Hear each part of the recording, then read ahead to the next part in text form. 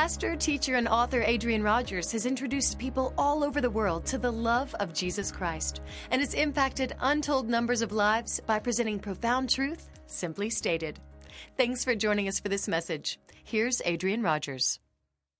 Would you take God's Word and turn to Ecclesiastes, please, chapter 11. As you're turning, I want to tell you what we're going to be talking about today, the principles of prosperity, and I have good news. Good news. Would you like some good news? Here's some good news. God wants you to prosper. Now, you say, I'm not certain about that, Pastor. In case there's the shadow of any doubt, I want to give you some scriptures. Now, we're going to be studying from Ecclesiastes chapter 11, so you might just put these in the margin. Psalm 1 verse 3. The Bible says concerning the righteous man, and he shall be like a tree planted by the rivers of water that bringeth forth his fruit in a season. His leaf also shall not wither. Now listen. And whatsoever he doeth shall what? Prosper. Joshua 1 and verse 8. This book of the law shall not depart out of thy mouth, but thou shalt meditate therein day and night, that thou mayest observe to do according to all that is written therein, for then shalt thou make thy way prosperous, and then thou shalt have good success. 3 John, verse 2. Beloved, I wish above all things that thou mayest prosper and be in health, even as thy soul prospereth. Psalm 35 and verse 27. Let them shout for joy and be glad that favor my righteous cause. Yea, let them say continually, let the Lord be magnified, which hath pleasure in the prosperity of his servant. God takes pleasure in the prosperity of his servant. 2 Chronicles chapter 20 and verse 20. Believe in the Lord your God, so shall ye be established. Believe his prophets, so shall ye prosper. Nehemiah chapter 2 and verse 20. Then answered I them and said unto them, the God of heaven, he will prosper us. Need any more? I'm telling you, folks, that God has a plan for you, and it is prosperity. Just make certain it's real prosperity that you get. I didn't say that you were going to be a millionaire.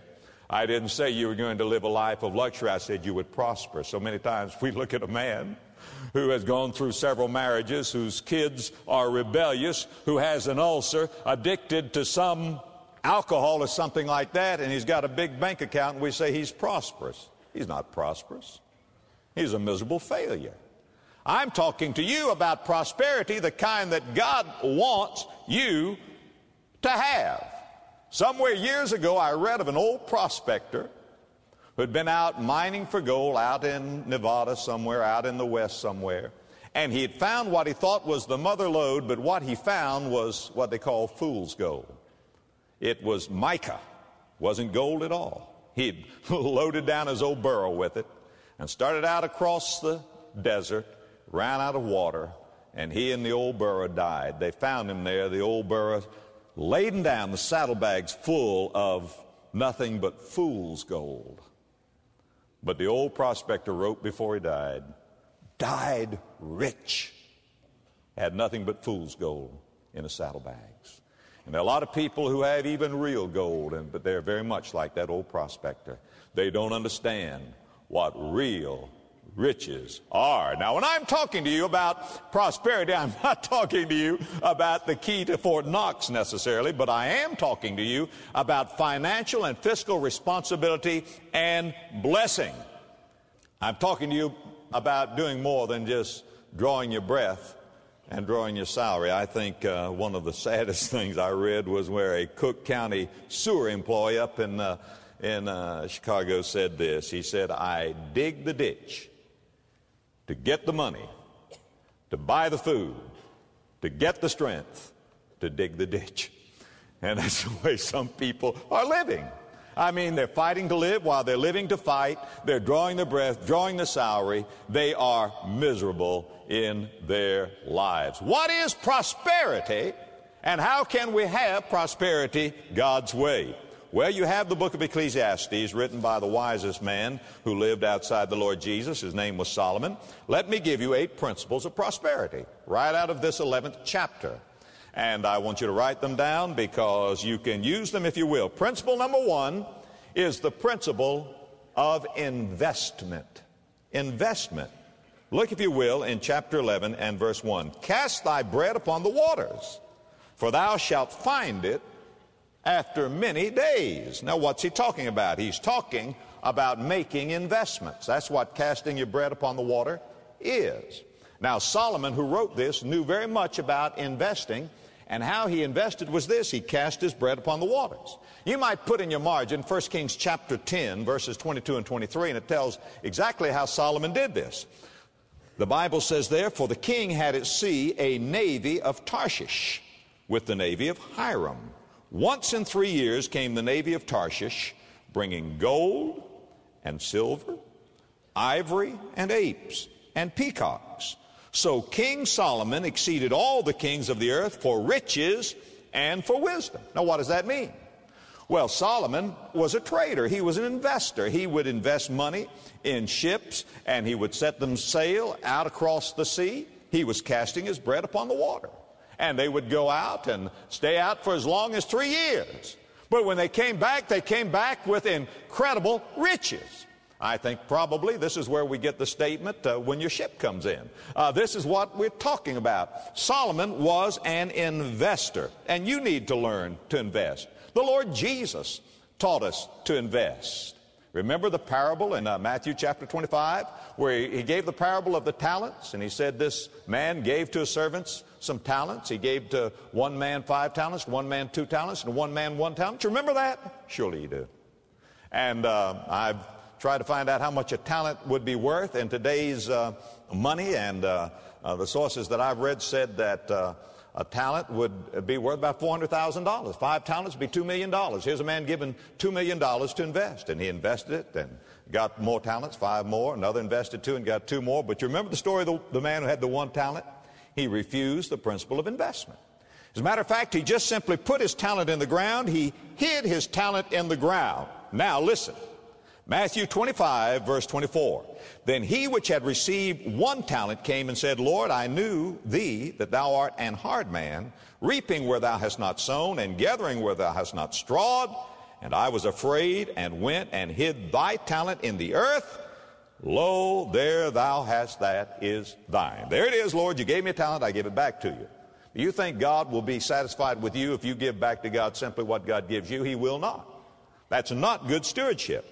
His Lord answered and said unto him, Thou wicked and slothful servant, thou knewest that I reap where I sowed not, and gather where I have not strawed. Thou oughtest therefore to have put my money to the exchangers, and then at my coming I should have received mine own with usury. That is, you should have invested this money. You should have made it grow. And then here's what our Lord says. This is what Jesus is saying to every one of us. For unto every one that hath shall be given, and he shall have abundance. But from him that hath not shall be taken away even that which he hath. And then he said, And cast ye the unprofitable servant into outer darkness, and there shall be weeping and gnashing of teeth. Now learn this. You are a steward. And what is the responsibility of a steward when his master entrusts to him goods? He's to make those goods grow. He is to invest them. You're not simply to hold your own. One of America's military heroes was General Patton. General Patton told his troops this. He said, I don't ever want to hear anybody say or get any message from anybody who says we're holding our position. He said, the only thing we're going to hold is the enemy. He said, we are to be advancing. And so many of us just simply think that if we simply hold our position, that we are being biblical. We are not. We are stewards. We are to invest and see our investment grow. Now, when you invest, let me give you some principles. Number 1, examine your motive for investment. If your motive is greed, or if your motive is pride, may God have mercy upon you. Put this verse in your Bible. 1 Timothy chapter 6, verses 6 through 9. But godliness with contentment is great gain. Godliness with contentment is great gain. If you've got Jesus, friend, you are rich. And to whom little is not enough, nothing is enough. To whom little is not enough, nothing is enough. Godliness with contentment is great gain, for we brought nothing into this world, and it is certain that we can carry nothing out. And having food and raiment, let us be therewith content. But they that will be rich, it doesn't say they who are rich.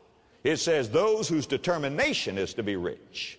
They who will be rich shall fall into temptation and a snare, and into many foolish and hurtful lusts, which drown men in destruction and perdition. And then in 1 Timothy chapter 6, verse 17, Paul told Timothy, here's what you tell your church members: charge them that are rich in this world, that they be not high-minded, nor trust in uncertain riches, but in the living God, who giveth us richly all things to enjoy. Isn't that good advice? Now, so when I'm talking to you about casting your bread upon the water, I'm not talking to you about feeding your greed. I am telling you that we're stewards. And what we are doing is managing what God has given to us. And as good stewards, we need to make it grow. And therefore, we need to take what God has put in our hands, and we need to prayerfully ask ourselves, how much of this shall I use? How much of this shall I give? And how much of this shall I invest for the glory of God? It's a good question. Now, number one, examine your motive when you invest. Number two, get wise counsel. Now, folks, when I'm talking to you about principles of prosperity, don't come to me and ask me about some investment. I am not an investment counselor. I am a practitioner of truth. I'm telling you the truth of God's Word. And a part of God's Word is that you should get wise counsel. For example, put these verses down. Proverbs chapter 13 and verse 20. He that walketh with wise men shall be wise, but a companion of fools shall be destroyed. And by the way, your wife can spot those fools sometimes easier than you can, mister. Proverbs chapter 15 verse 22. Without counsel, purposes are disappointed, but in the multitude of counselors they are established. Proverbs 14 verse 15. The simple believeth every word, but the prudent man looketh well to his going. You see, in investment, you need to be wise, not shrewd. If you're around some shrewd person, get away from them and walk with wise men. Now, let me say, any counselor that you get can only guide you. You're the one that must make the decision. Don't let anybody else make your decisions for you. Let them guide you, but you make the decision and you pray. And the Bible says if you lack wisdom, you ask God, and God will give you wisdom. Examine your motives, get wise counsel, and above all things, in every investment, beware, are you listening? Not to Adrian, but to God's Word. Beware of any get-rich-quick scheme. Now listen. The Bible says in Proverbs chapter 28 and verse 22, he that hasteth to be rich hath an evil eye, and considereth not that poverty shall come unto him. Now, what is the first principle? The first principle is the principle of investment. Have you got that? Investment. That's verse 1. Cast your bread upon the waters. Now, here's the second principle. The second principle is the principle of diversification. Look, if you will, now in verse 2. Give a portion to 7 and also to 8, for thou knowest not what evil shall be upon the earth. I looked this up in another translation. Take shares in several adventures. You never know what will go wrong in this world. What do we say in our nomenclature today? Don't put all your eggs in one basket. Just don't do it. Just diversify. As you make your investments, put some here and some here, some here and some here. That's the reason that some investment people have come up with things they call mutual funds, which basically for most who are novices who don't know how to invest in stocks and bonds, a mutual fund is probably a good thing. But open yourself up to new ideas and new opportunities. Let God speak to you. That's what verse 2 is saying. It's the principle of diversification. First, investment. Number 2, diversification. Don't invest everything in one thing. Got it? Got it. Let's go on. Number 3. Here's the third principle. It's the principle of preparation. Look, if you will, in verse 3. If the clouds be full of rain, they empty themselves. Folks, when enough moisture gets up there, it is going to rain. When the clouds be full of rain, they empty themselves upon the earth. And if the tree fall toward the south or toward the north, in the place where the tree falleth, there shall it be. What's he saying? He's saying, get ready. Sooner or later, there's going to storm come. Sooner or later, there's going to come a rainy day, and it's going to blow over some trees. And when it blows over those trees, the way the tree falls, that's the where it's going to lie. That's what he's saying. And you don't know when it's going to storm, but you just know that sooner or later, it's going to storm. Things happen. You need to get ready for the foreseen and the unforeseen. Now, some of you just say, well, I'll just trust God. Well, you ought to trust God, and I'm going to talk to you about that. But the Bible teaches that you are to make preparation. And if you say, I will just trust God, but you don't make preparation for the foreseen and the unforeseen, that is not trust, that is presumption. The Bible says, keep back thy servant from presumptuous sins. The devil tried to tempt the Lord Jesus to do just exactly this thing. He said, jump off the pinnacle of the temple, and God will take care of you. Just cast yourself upon God.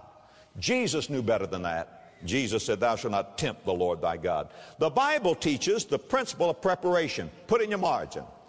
Proverbs chapter 6, verses 6 through 11. Listen to it. We're going to learn a lesson from an ant, an A-N-T, not an A-U-N-T, an ant. Listen to it. Go to the ant, thou sluggard, consider her ways and be wise, which have no guide, overseer, or ruler. Nobody cracking a whip over the little ant's back. Notice this. Go to the ant, thou sluggard, consider her ways and be wise, which having no guide, overseer, or ruler, provideth her meat, that is her food, in the summer, and gathereth her food in the harvest. How long wilt thou sleep, O sluggard?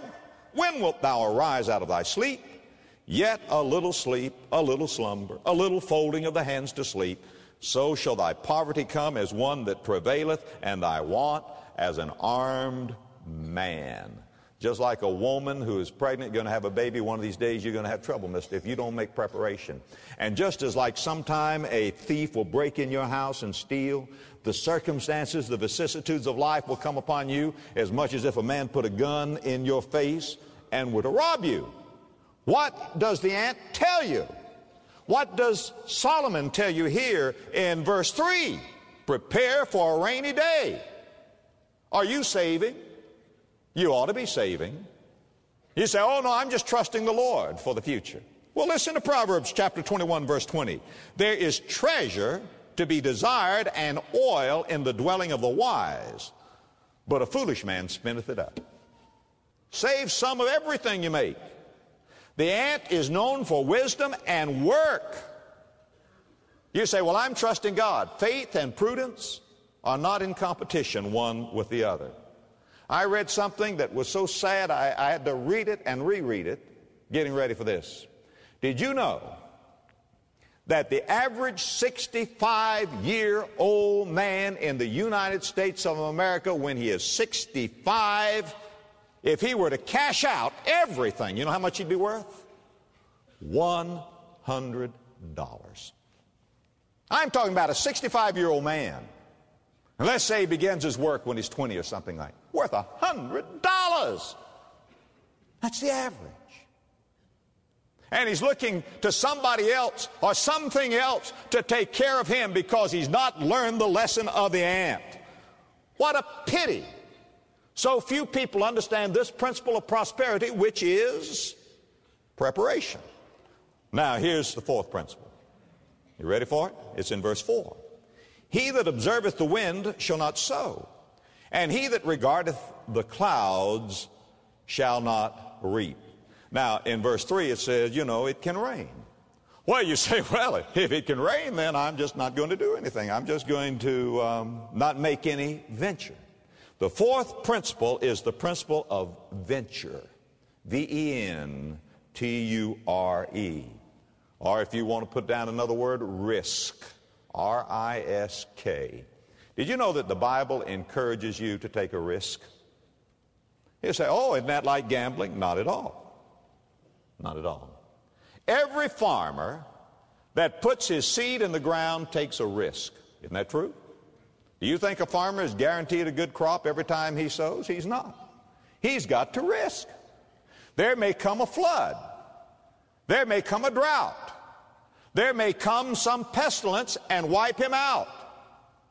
But if he thinks that way, he will never, ever plant. If he becomes a part of the society of wind watchers and cloud examiners, he's not going to plant. This is what it says. Look at it.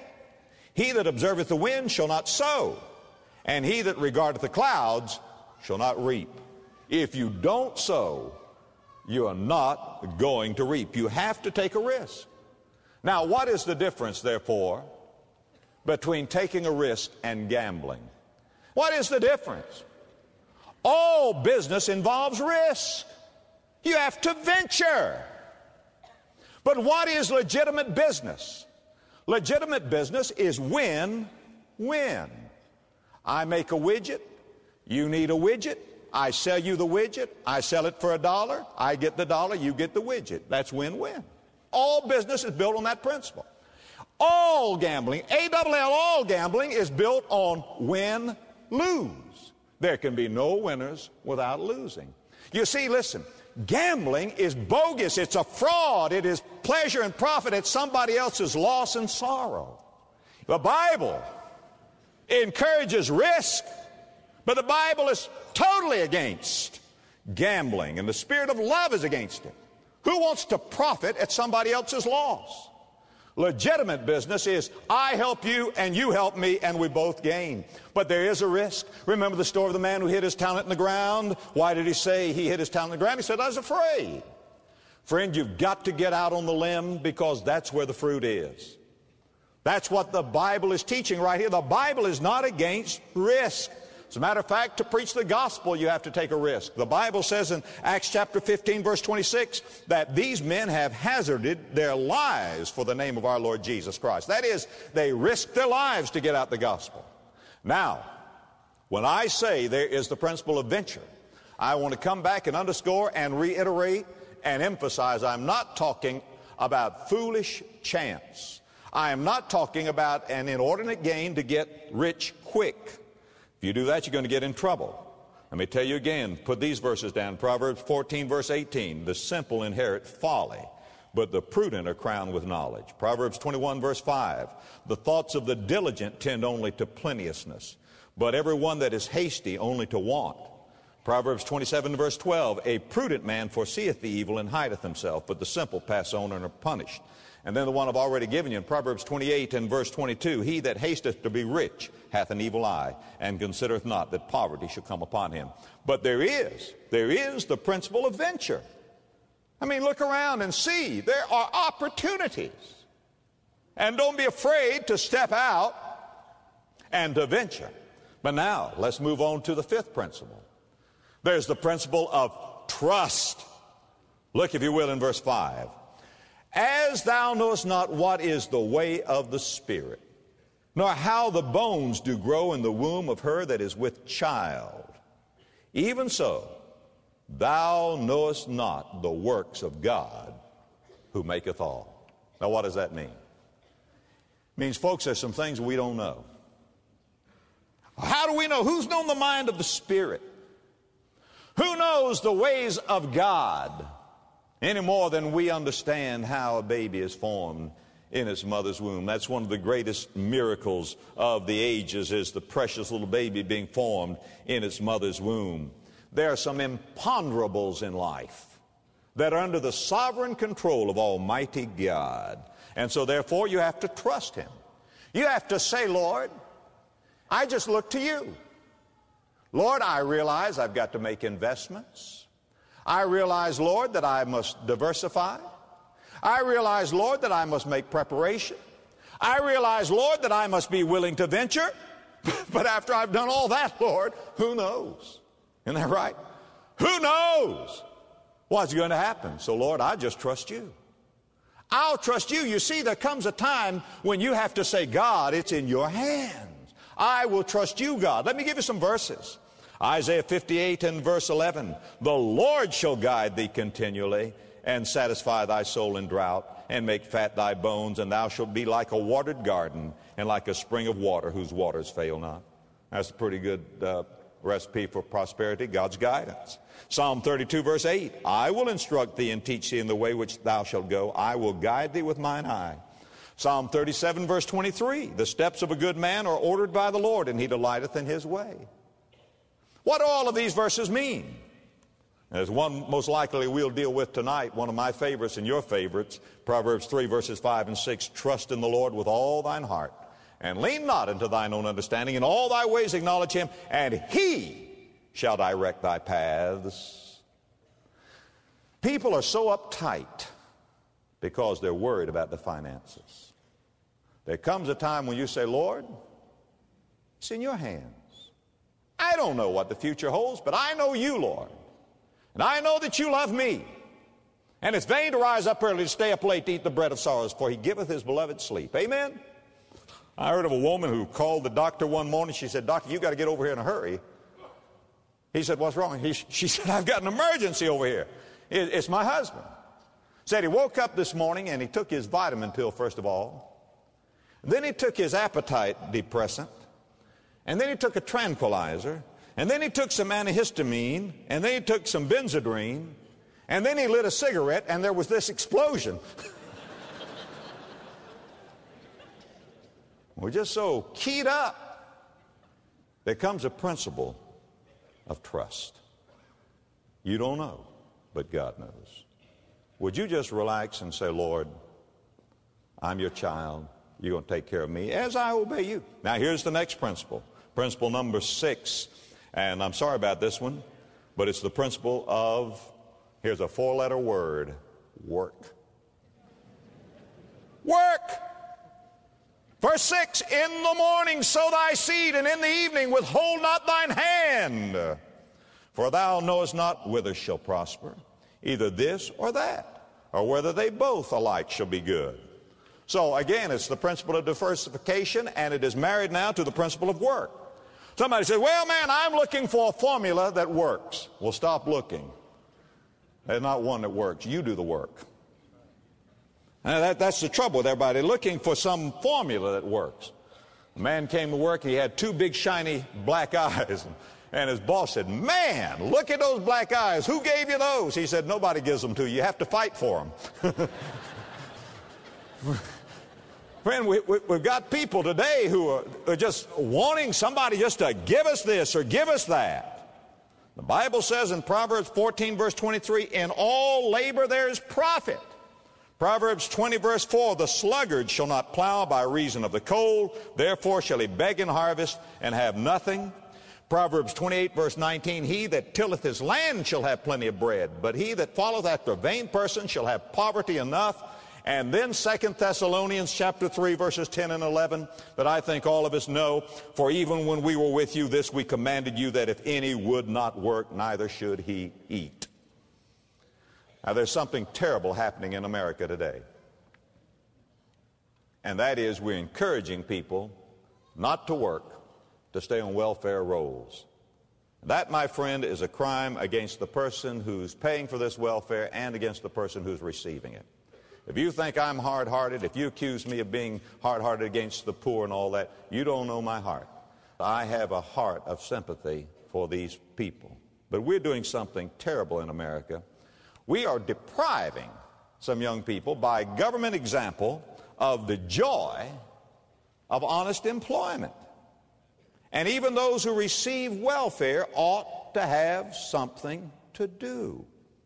In 1992, over $33 billion in tax dollars, $33 billion was spent on food programs alone. $33 billion, that's in 1992, for food alone, without one single hour of work being required to get it.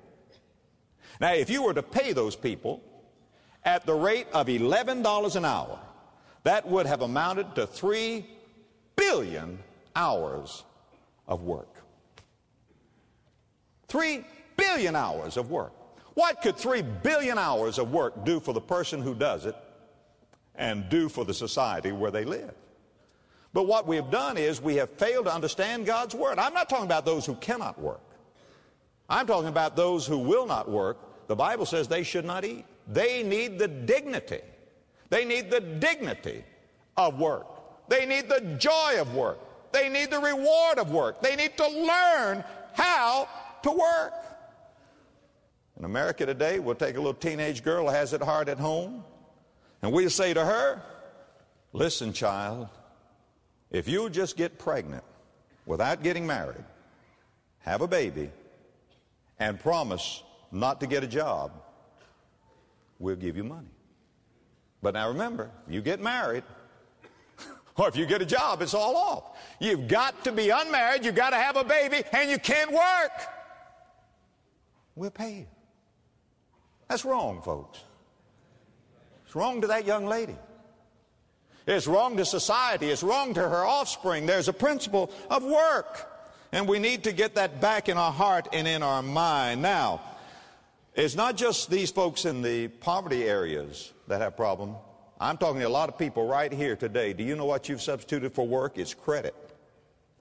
More than half of all Americans carry credit cards.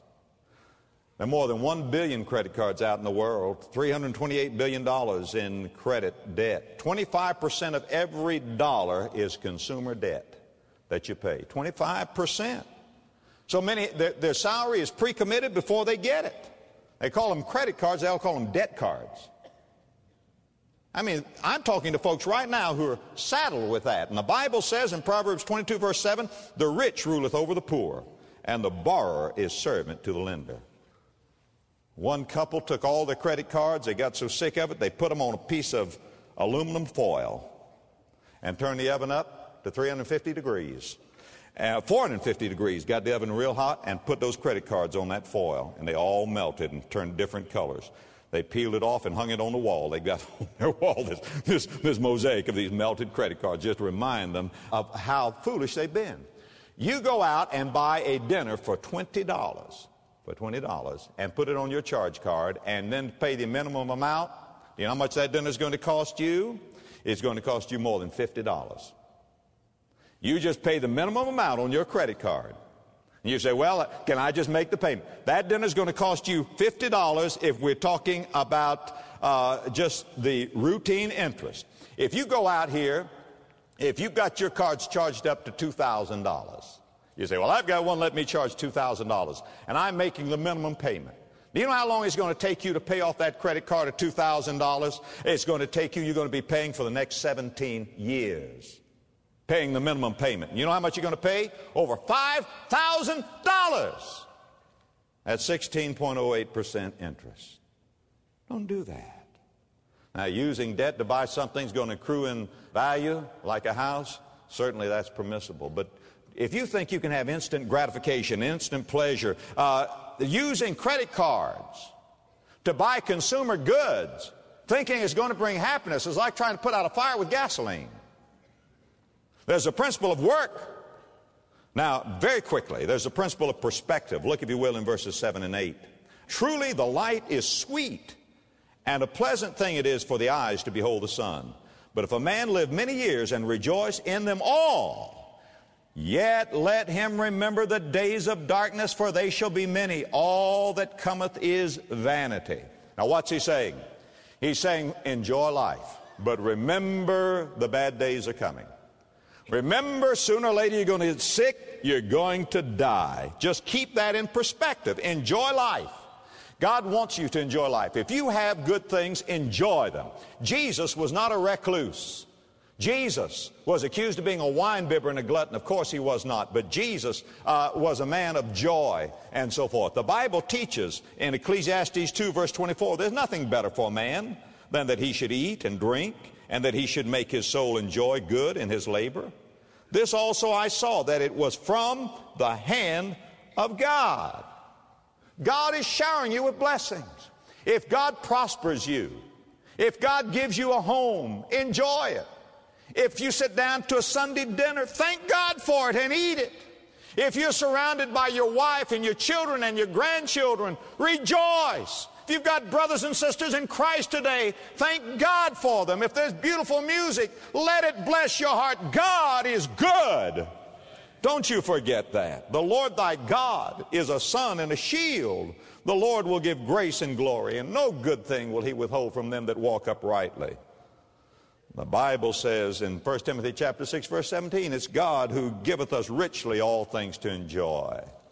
So, but remember this. Remember the principle of perspective. This is not all there is. One of these days, we're going to get sick. One of these days, we're going to wind down to the grave. That's what this verse says. But if a man live many years and rejoice in them all, yet let him remember the days of darkness, for they shall be many. All that cometh is vanity. That is, if in this world only we have hope, we are of all men most miserable. Now here's the last principle, and I only have time to touch on it. And it is the principle of accountability. The principle of accountability. We are stewards. Look now in verses 9 and 10. Rejoice, O young man, in thy youth, and let thy heart cheer thee in the days of thy youth, and walk in the ways of thine heart, and in the sight of thine eyes. But know thou that for all these things God will bring thee into judgment. Therefore remove sorrow from thine heart, and put away evil from thy flesh. For childhood and youth are vanity. That is, grow up. Put away pessimism. Put away sin. Live wisely, because we are stewards. And soon and very soon we're going to stand before God. And God is going to say, what did you do with what I entrusted in your hand? You need to pray and say, God, how much of this do I need to use? How much of this do I need to save? How much of this do I need to invest? How much of this do I need to give? For, Lord, none of it is mine. Lord, it is all yours. And I know soon and very soon I'm going to stand before you. And I am a steward. Now listen to me. Listen well. What you call your own is not yours. You are a steward. You're only a manager. Owners have rights. Stewards have responsibilities. Did you hear that? Owners have rights. That's not you. You're the steward. He's the one that has the rights. You are the manager. You're the manager. Now let me say this. I'm talking to you about prosperity, and the wisest one who ever walked this earth walked in sandal shoes. And he said, for what should it profit a man if he gained the whole world and lose his own soul? Or what should a man give in exchange for a soul? Your soul is worth more than all the stocks, the bonds, the rubies, the diamonds, the emeralds, the schools, the education, the military, the government. Put it all together. Your one soul is worth more than all of that. Don't be like the old prospector and say, well, I died rich. If you die without Jesus, you die in poverty. And if you have Jesus, you're already rich. You can receive salvation today. It's a gift because Jesus suffered, bled, and died for you. He paid your sin debt with his blood on the cross.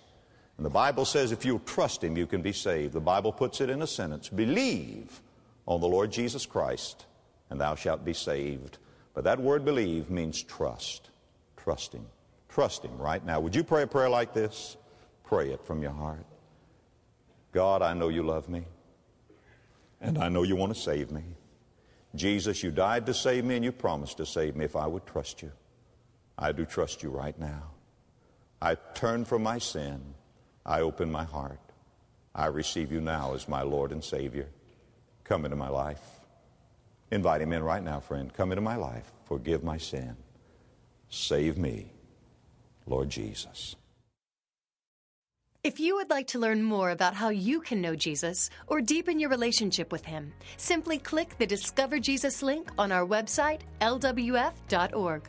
For a copy of this message or additional resources, visit our online store at lwf.org or call 1-800-274-5683. Thank you.